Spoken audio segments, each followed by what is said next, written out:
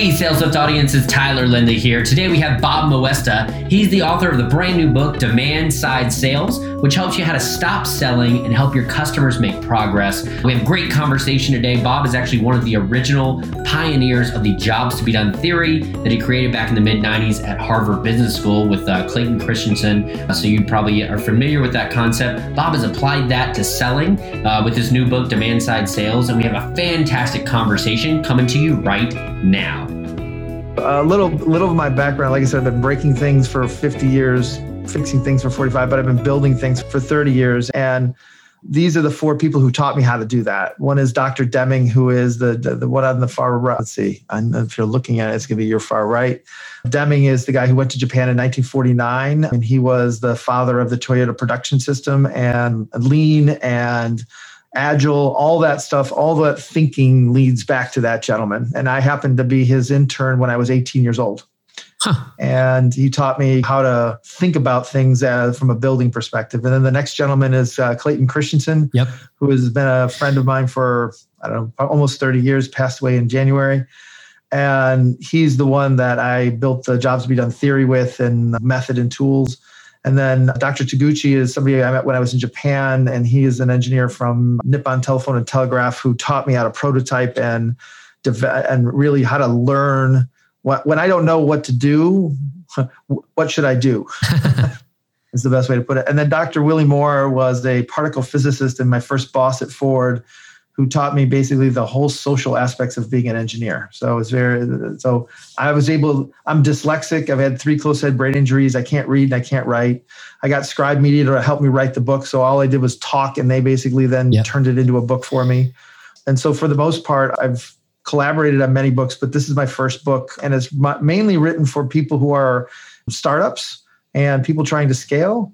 And at the same time, people who sell but don't know they sell. So think of like teachers actually sell a lesson, because the way that I talk about it is we really don't want to sell. We want to help people make progress. And so the teacher is responsible to help the student make progress, or the therapist is responsible to help the patient make progress in their rehabilitation. And so how do we actually think about this? Because there's a lot of people who don't want to sell but sell. And so if we reframe it around the notion of helping customers make progress and frame it around service, you start to realize that people can actually understand it maybe a little bit better who we're not used to it. So it's not written for the ideal salespeople or the people who are like really good at it. My belief is they already know all this stuff. Gotcha. So it's written for the accidental salesperson then, or the? So it's written for the people. So for example, as an engineer, I realize I love to build things, but I actually have to sell my ideas to other people. And I never realized that I had to sell. And so I felt if I just made the best thing, people would want it. But the reality is like what I want and what they want are different things. And so at the end of the day, I do have to sell, but I need a frame around it that doesn't make me feel icky, like I'm pushing my product on people. Mm-hmm. Yeah. And so that's really what this is about. And so the basic framework comes from this notion of what we call a job to be done. And let me just share my screen and I'll give you, are you familiar with that concept or any of that kind of thinking or talking? Yeah, I am. So he's, my day job is at HubSpot and based up in Cambridge, Massachusetts. I know. Yeah. So our 2 founders are very, very fond of. I am the architect of that. Yeah. Yeah. So I've definitely heard of his work a lot. He's in a lot of our training, like a lot of our employee training. They use that jobs to be done theory to talk about. So all I've done is applied jobs to be done theory to sales. Okay. And so the whole aspect is that I think I'm sharing. So there's a supply side of the world and there's a demand side of the world. And what happens is, what the supply side is where I grew up. If I have a business and I have a product, it's okay. How do I build that product? What are the features and benefits of the product, and what are the experience and attributes? And like, go build a product and then figure out who needs that product. And so build it and they will come. And what I found over the years is that actually doesn't work. And that we actually might try to be customer focused, but we're always asking the question of, if I build mattresses, who needs mattresses? Like, and how do I segment it out and how do I think about it? And so we look over this wall, but we don't see the customer who's buying one mattress. We see markets, we see segments, we see leads, we see traffic. So what happens is you start to miss the notion of what causes somebody to say, today's the day they need a new mattress. And so when you go talk to companies and you talk to them about their marketing and their sales, they have a standard pitch, and marketing is basically saying, well, I know everything I need to know about the customer, right? And so, but when I ask details about it, say, what causes somebody to say, today's the day I need new Windows, or that I need a new software application, I need a new CRM. Yep. And so what they start to realize is they don't understand the causality of it. And so part of this is taking a minute and not focusing on the supply side, but can we actually understand the pure demand side, which starts with this notion of a struggling moment. If people don't struggle, right, they actually don't buy anything new. So if you buy Tide and you run out of Tide, you just keep buying Tide. Yep. But the moment that Tide doesn't work for you, that's when you say, well, maybe I need something else. And that's when you switch to something. And so part of this is what we're talking about is what causes people to switch, right? Because buying the same old thing is restocking. And I don't think of that as sales. Sales is actually helping people do something they couldn't do before, right? And so ultimately it's zooming in on this whole aspect of changing the reference point from the product to the progress that people are trying to make, right? So who, when, where, and why, to then help me understand what, how, and how much versus what do I make? And then that drives everything else. Right. So I had a conversation yesterday with somebody who was basically saying, yeah, well, in sales, they taught me basically to find pain points and then to morph my product to fit into the pain points so they could buy it. Whether it's almost like I have to distort my product to fit their situation. And that's how you sell. And so you sell by making sure you get their pain points up front. But if it doesn't help them make progress, you shouldn't be selling to them. Right. But most cases, everybody's a lead, everybody's a potential buyer, and we always worry about the sale and not necessarily the end result of what the customer is going to do with it. And so part of it is, to be honest, I've been helping companies do this for a long time, but I've never formally put it together this way. And so I said, let me see if I can actually write a book about it and see if people have this problem and they can be interested in it. So I basically dive into this whole aspect of how do people really make progress? And then how do we actually align our sales system to actually mimic it? So the notion here is people don't buy products, they hire them to do a job in their life. And so what is the context that people are in when they say they need something? And what is the outcome that they seek? And so instead of focusing on ways to get across the river, I want to know why they're at the river and what are they hoping is on the other side, because I can actually come up with 20 ways to get them across that river. I can build a bridge, I can get a boat, I can build a tunnel, I can get a plane, I can do a helicopter, I can teach them how to swim. Like, it's a whole bunch of things I can do. And so, and to be honest, they don't actually think about solutions, they think about outcomes. And so we end up feeding them with all the features and benefits, but those features usually don't have anything to do with the outcomes that they want. And so we're laddering or connecting as opposed to really understanding. And ultimately, we use these two frameworks. One is called the forces of progress, which is what pushes somebody to say they need to make a change, what pulls them to make a change, what anxieties do they have, and what habits do they have or allegiances do they have to the current product. And so if the top two forces are not greater than the bottom two forces, people aren't going to buy. They're not going to make progress. And so part of this is to understand it's not when people say, oh, I bought this new car because I got a deal, or I bought this car because it gets great gas mileage. That's actually not why they bought the car. They bought the car for about 20 different things. And this is the one thing they tell themselves. But the reality is it's a whole bunch of things that had to be going on for them to actually buy. Yep. And so part of this is to then focus on how do people buy. The second part is to change the orientation from our sales funnel to their timeline. And if you look at whether I'm buying, to be honest, a pack of gum, a new cell phone, a new house, or switching churches, the reality is there's always this process of first thought, passive looking, active looking, deciding, consuming. And what I end up doing is taking that process and saying, all right, how do we actually unpack that process to understand how people do that in your business? So for example, first thought. People can't see your product unless they have space in the brain. So the way Clay said is questions create spaces in the brain for solutions to fall into. And so if people can't create the space, they can't see it. And so how do you actually create space? There's only 4 ways that I know. One is you ask them a question, you give them a new metric, you tell them a story, or you state the obvious. But when you ask them a question, you don't answer it like, well, can't sleep? You need a new mattress. You just say, can't sleep, because that's the thing that actually starts to burn a hole in their stomach to go, I know I can't sleep. I know I got to do something about it. But if you say, hey, can't sleep, got a mattress? Oh, I don't need a mattress. And they just literally shut it down. And if they don't have space, it literally bounces off their head. The second part is once they have the space, they can start to learn. And to be honest, they don't actually go out and do something about it right away. They actually accumulate as they go through life. Now that they can finally see, oh, you know what? I can't, maybe I need to exercise later. Maybe I need to do something else. They start to learn ways in which they can describe both the problem and the solution. And then they start to actively look.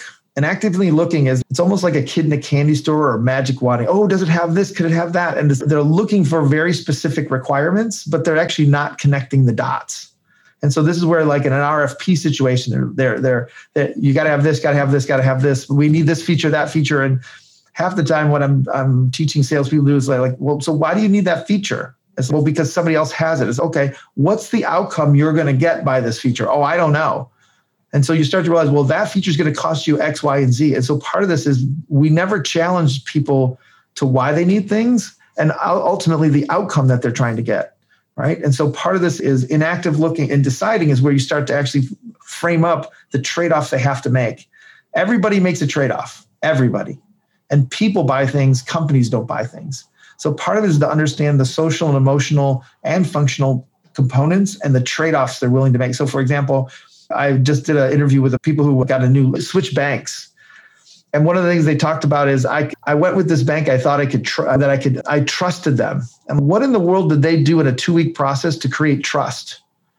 I'm like, you've been banking with the other people for 20 years and you don't trust them? It's like, no, I don't trust them because of, and they could tell me all the things that eroded the trust. And then I could actually see the things that actually made them build trust, which was they didn't come in with a pre-planned, agenda. They learned about my business. They were responsive enough and not too responsive. And they told me no.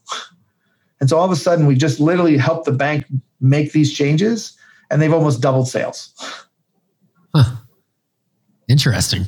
And so the whole aspect here goes back to this notion of like on the supply side, we sell, but on the demand side, they buy. And the sales funnel is not usually built for us to help people buy. It's built for us to meet cash flow. It's built for us to market. It's built actually, and I'm sorry, I'm just going to jump through a couple slides here. It's built through this aspect of here's one process that everybody goes through, and marketing is responsible for this part and sales is responsible for this part. And there's all these handoffs. But when you actually reorient it from our sales funnel or where are people in the sales process to where are people in the buying process, one is they can actually articulate where it is. And by the way, I need marketing's help here, but I also need marketing's help here. I need marketing helps all the way down, to be honest, all the way down. Yep. And so by focusing them here, I actually spend I have less internal friction competing with each other, and I have more people actually focusing on helping consumers make progress. So that's the basic premise of the book. Did you create this deck, or was it created by the folks that helped you with the book? This is all. I created the deck first, and then I wrote the book. Yeah. So the way I usually do it is I have a thought or a set of thoughts. I build a talk. I give a talk a couple of times, and then I write a book. So I've already got 2 more books. Let's see. The next book will be done by October. It's called Learning to Build, and I've done that presentation 4 or 5 times. And it refines over time, but it takes me about 12 months to write a book now. Huh. Yeah. So everything to me is visual. So I'm a total visual learner, and I have what I call kernels, where as long as I know space and time and movement, if I'm like, one of the reasons why I got to take notes is I can recall our complete conversation as long as I have your name, where you are. I have to somehow remember where you are. And then I also have to be writing or moving. Huh. And so if I have those 3 things, I have actually full eidetic memory. If I don't have those, I can't remember. And when you say my mom, where I am, do you mean physically, like where I am in the world?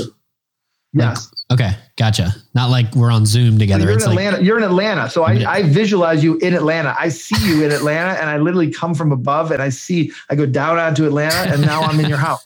Okay. But the thing is, for some reason, I have to actually have this spatial orientation of where somebody is in the world. And if I don't have it, I can't remember. Huh. Is it important to know where they relate to you, where you are? Is that what you're trying to make the connection? Like where are they compared to Michigan? Or so here's the thing: is I can recall an interview that I did for a product almost 18 years ago. Right? They were in Dallas, Texas. They were actually in North Dallas, and I can tell you like what they were. Name is Shelly. She basically was a software programmer. We were working for a new CRM. I was actually working on Basecamp, and at the same time, I could tell you all that like.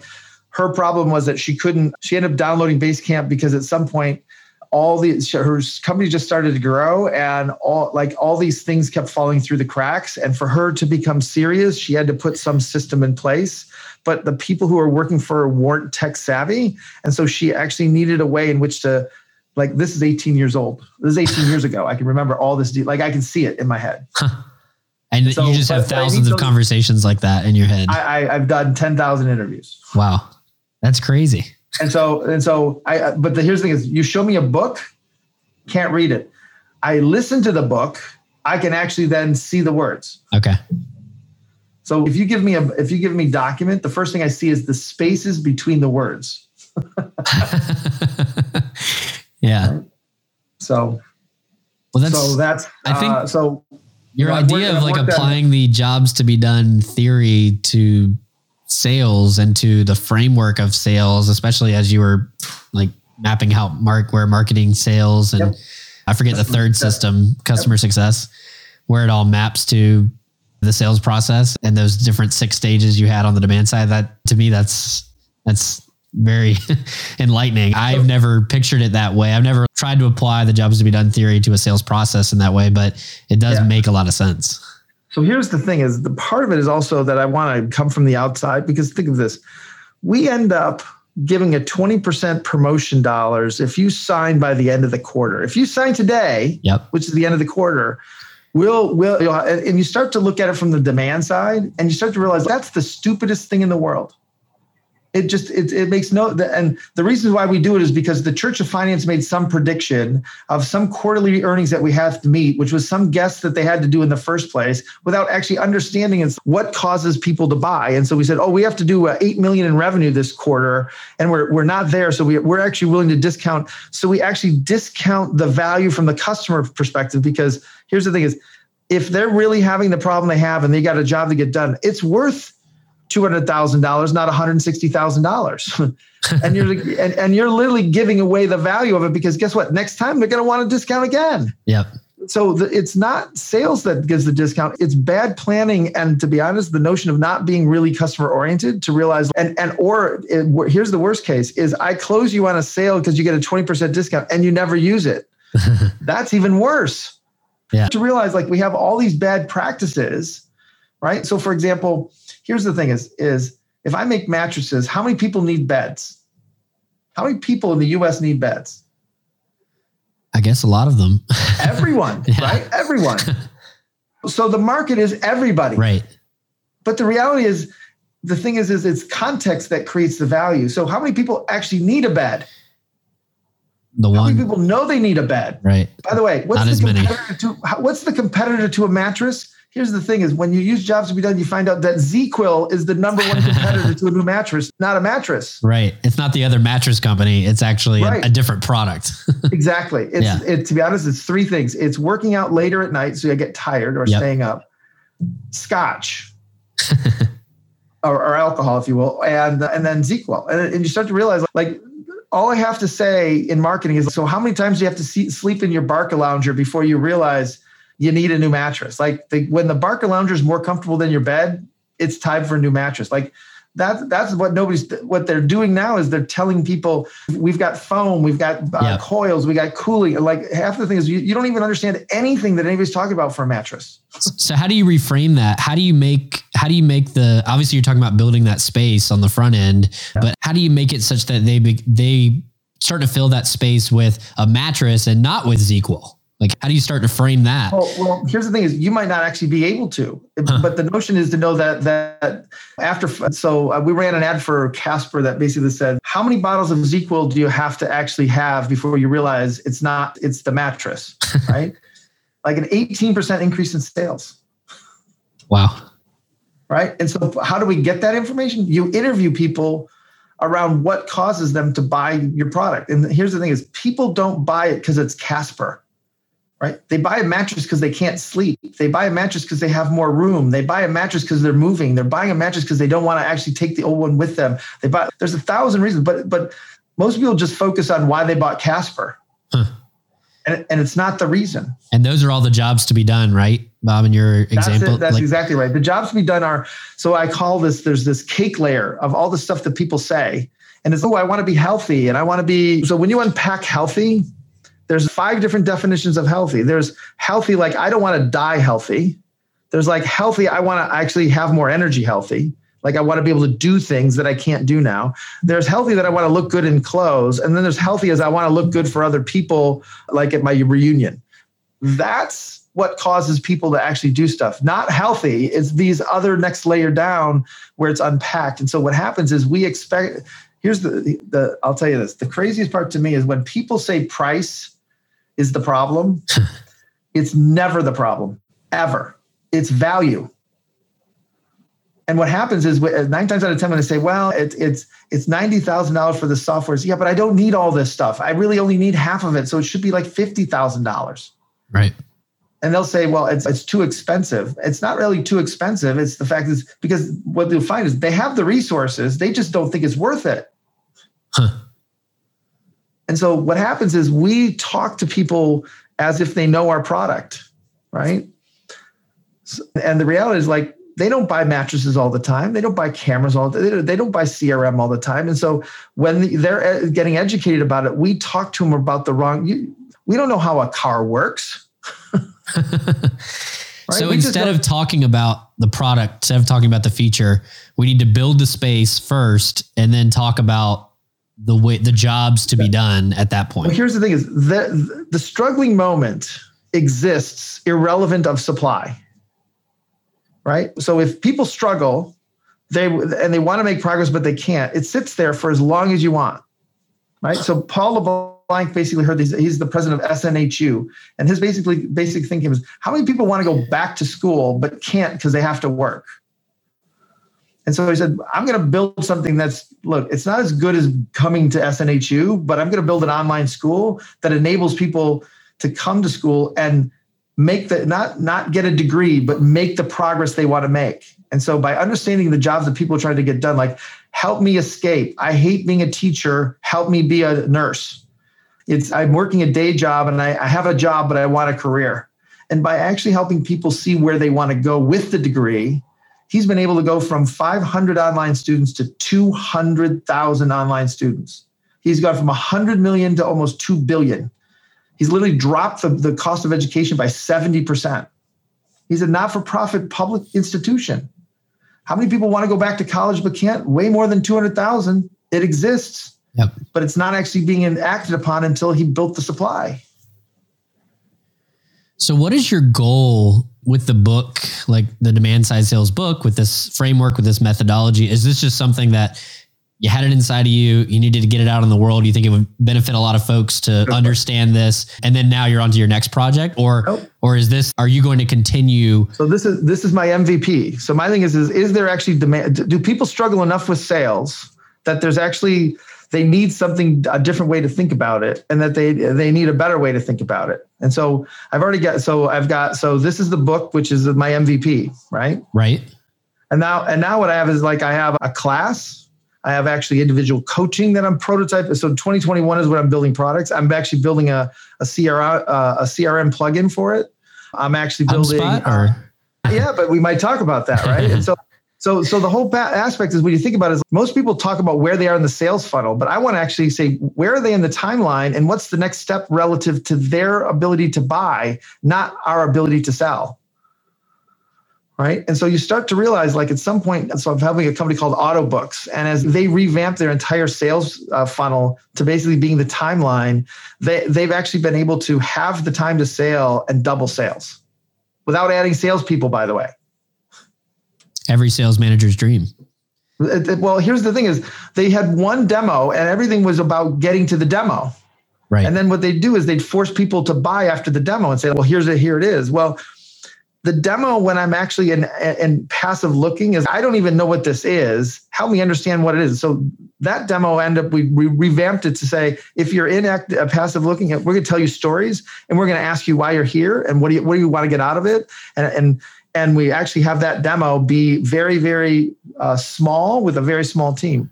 But the second demo is actually a very big demo that's 90 minutes with cross-functional teams and does it this way. And if they can't get the people to come to the second demo, they don't have the energy to implement anything. Right.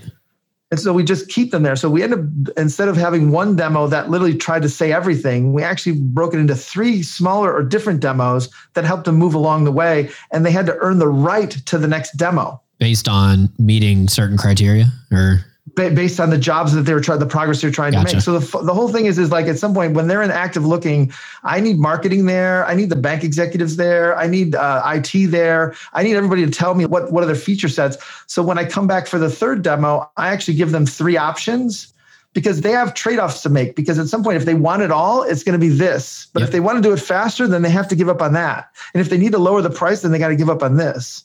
And so what happens is 9 times out of 10, people actually can't decide because we only give them one option. Right. Take it or leave it.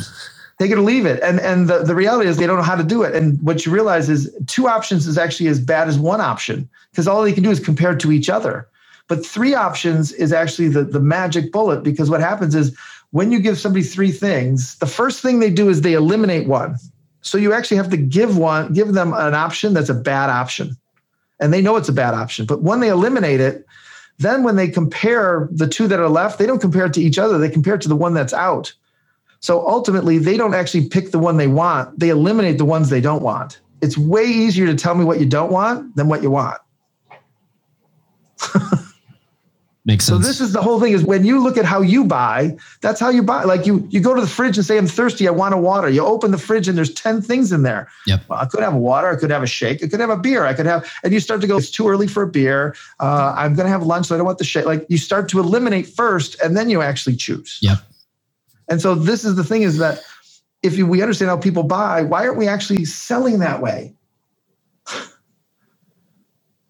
Yeah, it makes a lot of sense. So that's where this comes from. Right.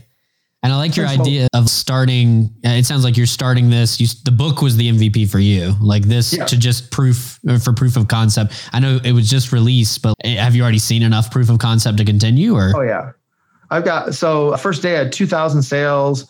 I've got over 10,000 already. The fact is I'm going to have I'm going to be on 22 podcasts. All right. And they range all the way from being successful and healthcare innovation to like you're a salesman. They're all over the place because the healthcare people are realizing we need to teach, doctors how to sell prognoses. Like at some point in time, they're realizing like we've been just telling them and that's not actually working well.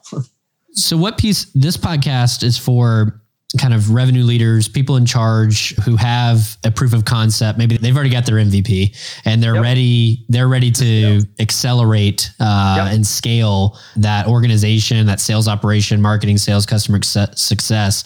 Yep. What advice would you give them on the front end if they're already at the MVP point? How could they apply demand side selling in that circumstance? So the first thing is to take the early sales that you have and make sure you actually understand the progress that people are trying to make. Because before you actually heard this, all you've been hearing is the features they want and the problems that they have relative to the product. But the fact is you have to realize like you might be just the mayonnaise on the sandwich. You're not the sandwich. Mm-hmm. And that they're trying to do something way bigger than what you're talking about. And you think they're really focused on certain things when you're literally a small piece of the bigger pie. And so by going and interviewing past, basically people you've already sold and understand and to be honest, don't talk about your product. Why now? Why this? What else did you look at? What were you hoping for? How do you know what happened? What are your real So my thing is you talk to people about a vacation and they'll always say, boy, I just want to make sure we don't spend too much money. I want to be on a budget. And then you ask them what they measure. Yeah, I have no idea how much I spent. Well, how much did you save? I have no idea how much I spent. Right? I don't know how much is on this one person said, I'm flying to Thailand in October because it's the cheapest time. I'm like, how much cheaper is it? Well, I don't know. Somebody just said it was the cheaper time. So they talk about being very frugal, but the reality is like, they're not frugal at all. Right. They don't care about the data that actually would back up their frugality. That's right. So the other part is that the method itself is not built on market research. It's actually built on criminal and intelligence interrogation. people lie, and they lie to themselves, and they literally don't tell you everything you need to know. And so part of this is, how do you extract the true causal mechanisms of what got them to where they are? And so part of this is actually listening not only to what they say, but how they say it, understanding the context they're in and the outcome they want, understanding the anxieties they had around it. So here's the thing, is somebody will say they wanted a feature. Boy, I want it searchable, easy to search. And you're like, great. What does that mean? And they'll say, I don't know, it's just I can get somewhere quickly. I'm like, great. Tell me what not searchable is. Well, or not easy to search. Well, to be honest, the keywords are too big. There's 1,000 responses that don't let me do it. They don't have unique understanding identifiers. They can't sort. I mean, they can give me 1,000 reasons why it's not searchable, if you will. And so all of a sudden, I have to use these things. And we're so worried about the product that we're not worried about them. And here's the crazy part is, like, I just finished 10 interviews of the last 2 days, and I know more about this industry that they've asked me to do these interviews in than they do at this point. Because they haven't been listening to what people say. They've been listening to what people say about their product. Got it. Do you think that's the Achilles heel of market research then? Is that people just have, blinders on and they only hear what they want to hear versus hearing what the customer's saying? There's 3 things. One is we're confusing correlation with causation. Yep. Right? Just because we have drownings and ice cream correlate, it doesn't mean that eating ice cream will cause people to drown. Right. But we treat, everybody needs a bed, so everybody's a prospect. So the size of the bed market is 350 million people. Yep. No, it's not that big, but we correlate it to that stuff. Right? I think the second thing is that people guess about the future and they lie. And so when we actually when you survey people about the future, and I say, what are you going to have next Tuesday for lunch? Do you know? I have no idea. Right. And I can say, well, let me give you a list of options. Like, of the options, which would you pick? And could you pick something? Sure. Right. And I can increase the sample size, and I can figure out 38% of the people say they're going to have chicken sandwich next Tuesday. Does that make it happen? Probably not. Nope. But if I ask you what you had for lunch last Tuesday, right? Can I actually figure out what caused you to have that chicken sandwich on that last Tuesday? Probably. That's the whole thing, is I can talk about, well, I had this and this and this before, and I hadn't had chicken in a while. Right. I actually needed something that was a drive-through. And so it was really more about the drive-through than it was about the chicken. Yep. And you start to realize, like, how you actually decide what it is. It might not be about chicken at all. But the reality is we end up being able to say we're experts about something, and we need to talk about our product. And so, again, being dyslexic, for me, the whole aspect here was, I actually have no idea what causes somebody to buy a mattress. Not a clue in the world. I can guess, but I would say I'm better off just talking to people and hearing their stories.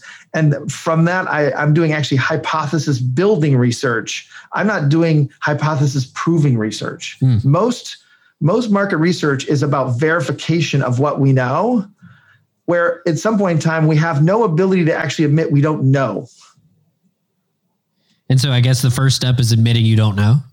It is. And then from there, it's doing that hypothesis building research versus hypothesis confirming research. So there was no way that Casper thought that they competed with ZQL ever, until they heard it. And then it was plain as day. Why didn't we see this? This was right in front of us. That's right. So Clay would say it's as murky as mud looking forward, but when you look back on jobs, it's as obvious as the air we breathe. Yep. So we've worked with companies like Basecamp and MailChimp and the whole Google suite in terms of their products. I've worked, who else would, all the social media people, you name it, we've been working with them. And the reality is that's how they're able to stay so focused on what they're good at and not step out of their lane and realize that Basecamp competes with Excel. Competes with cards. It doesn't compete with Microsoft Project. Right. And like understanding who you're competing with, it's half the battle, I guess. And framing That's up exactly right. is framing up where you fit, framing up like all of those marketing and sales systems. If you know who you're competing with and those customer stories, then you know like where to go and what to say, right? So here's the thing. We worked on in QuickBooks, right? Yep. The thing is if you ask an accountant to design the best software, it's not QuickBooks. They actually hate it. Most accountants hate QuickBooks. but QuickBooks is actually built so you can still manage your books without hiring somebody. Yep. That's what it's actually designed for. It's designed to avoid a bookkeeper. That's right. And so it doesn't compete with other software. It competes with hiring somebody. Right. I can still take care of this without actually having somebody until I'm ready. And so you start to realize that, and to be honest, the number one reason why people get QuickBooks is the only thing they advertise on, which is help me get paid. The invoice gets lost. Like they do $150 million in check and payroll work. Yep. But they don't advertise that because once you're in, then they actually know all the new struggling moments you have. Yep. But they've got to get you in the door somehow. Right. Well, no, they don't have to get you to. The people actually have to fit you in their lives. And the thing is when you start to tell them all the things you do, they're going to, I don't need that. Right. And what they realize is, and so they only sell the small thing to actually get them in the door. But it's the aspect of they're trying to actually help them make progress on that one thing. But they know once that's solved, there's going to be another thing. And then there's going to be another thing. And so they count on the sequence of problems as opposed to trying to sell thinking people can buy it all at once. Yep. And do you think that would be a good strategy for like smaller teams ready to scale? They have that MVP, they're ready. And like, should they focus on like the smallest possible problem first and solving that to build that relationship? And then from there, I think that's a strategic decision around what are the other alternatives? How much satisfaction is there? And how much energy is there for people to actually want to make progress, but they can't. Okay. Right. And so it's really interesting. So one of the jobs we went off for SNHU was one where people wanted to step it up. Like I knew that I had to do better. I now have responsibility and I have the sense that time is running out. There's another job, which is help me fill the gap or help me. It's this notion of like, I like to learn and I want to learn something new, right? Those people literally will pop in and pop out. But when we focused on help me step it up, that's where we actually doubled down and built the system. And then we got the other people, but we figured out that was the one we had to go after. Gotcha. That makes sense. And so part of it is being able to understand where to start, and jobs will help you with that. So jobs is one of those things that I've been using for 30 years on product. But to be honest, as I built startups, I've used it on sales. I've used it on strategy. I've used it in marketing. I've used it in employee. So for example, when I interview people to hire, I actually use jobs. So one of my next books is your next thing, which is this aspect of employees hire companies as much as companies hire employees. So how do we actually understand the progress that an employee wants to make? What's the context that basically they're in when they say, God, I got to leave this place? And what are they hoping for when they actually go to the new place? Yep. Same problem. Huh. Yeah, it's an interesting way so it really can apply to a lot of different areas of business and life for that matter. So the weird, I'll say not the weirdest, but the place I never thought I'd apply it is religion. What causes somebody to what job does religion do? It started out as what job does God do? And then you start to actually step back and say, what causes somebody to leave this church and go to a new church, or leave this religion and go to that religion? And you start to realize like it's about community. It's about a sense of, being close, having a sense of closeness with the end. I mean, there's a whole bunch of things, and you start to realize like, and most religions are just trying to coerce you into basically being part of the religion. For example, I can't go into the church until I join. But the reason why I'm joining is because I want a community of people like myself. So how do you expect me to join if I can't even come in and meet the people? Right. Right. So they have a business model problem. They don't actually they keep thinking they need to attract more people to a church. And the reality is no, you need to actually understand the progress they're trying to make with a church. Yep. That makes sense. Awesome. Well, Bob, this has been great. I know we're coming up on time. How could my listeners find you online?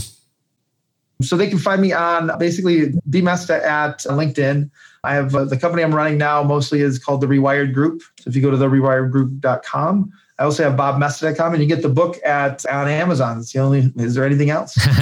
Perfect. Awesome. Thanks, Bob. Appreciate it. Thank you so much for listening to today's show. You can find all the links discussed and the show notes at thesaleslift.com. That's sales, SALES, lift, LIFT.com. Have questions for me? Email me at tyler@thesaleslift.com. We look forward to seeing you back here next week, and we hope today's show brings you the sales lift your business needs. Remember, ideas plus action equals results. You've got new ideas, Now it's time to take action, and the results will follow. See you next time.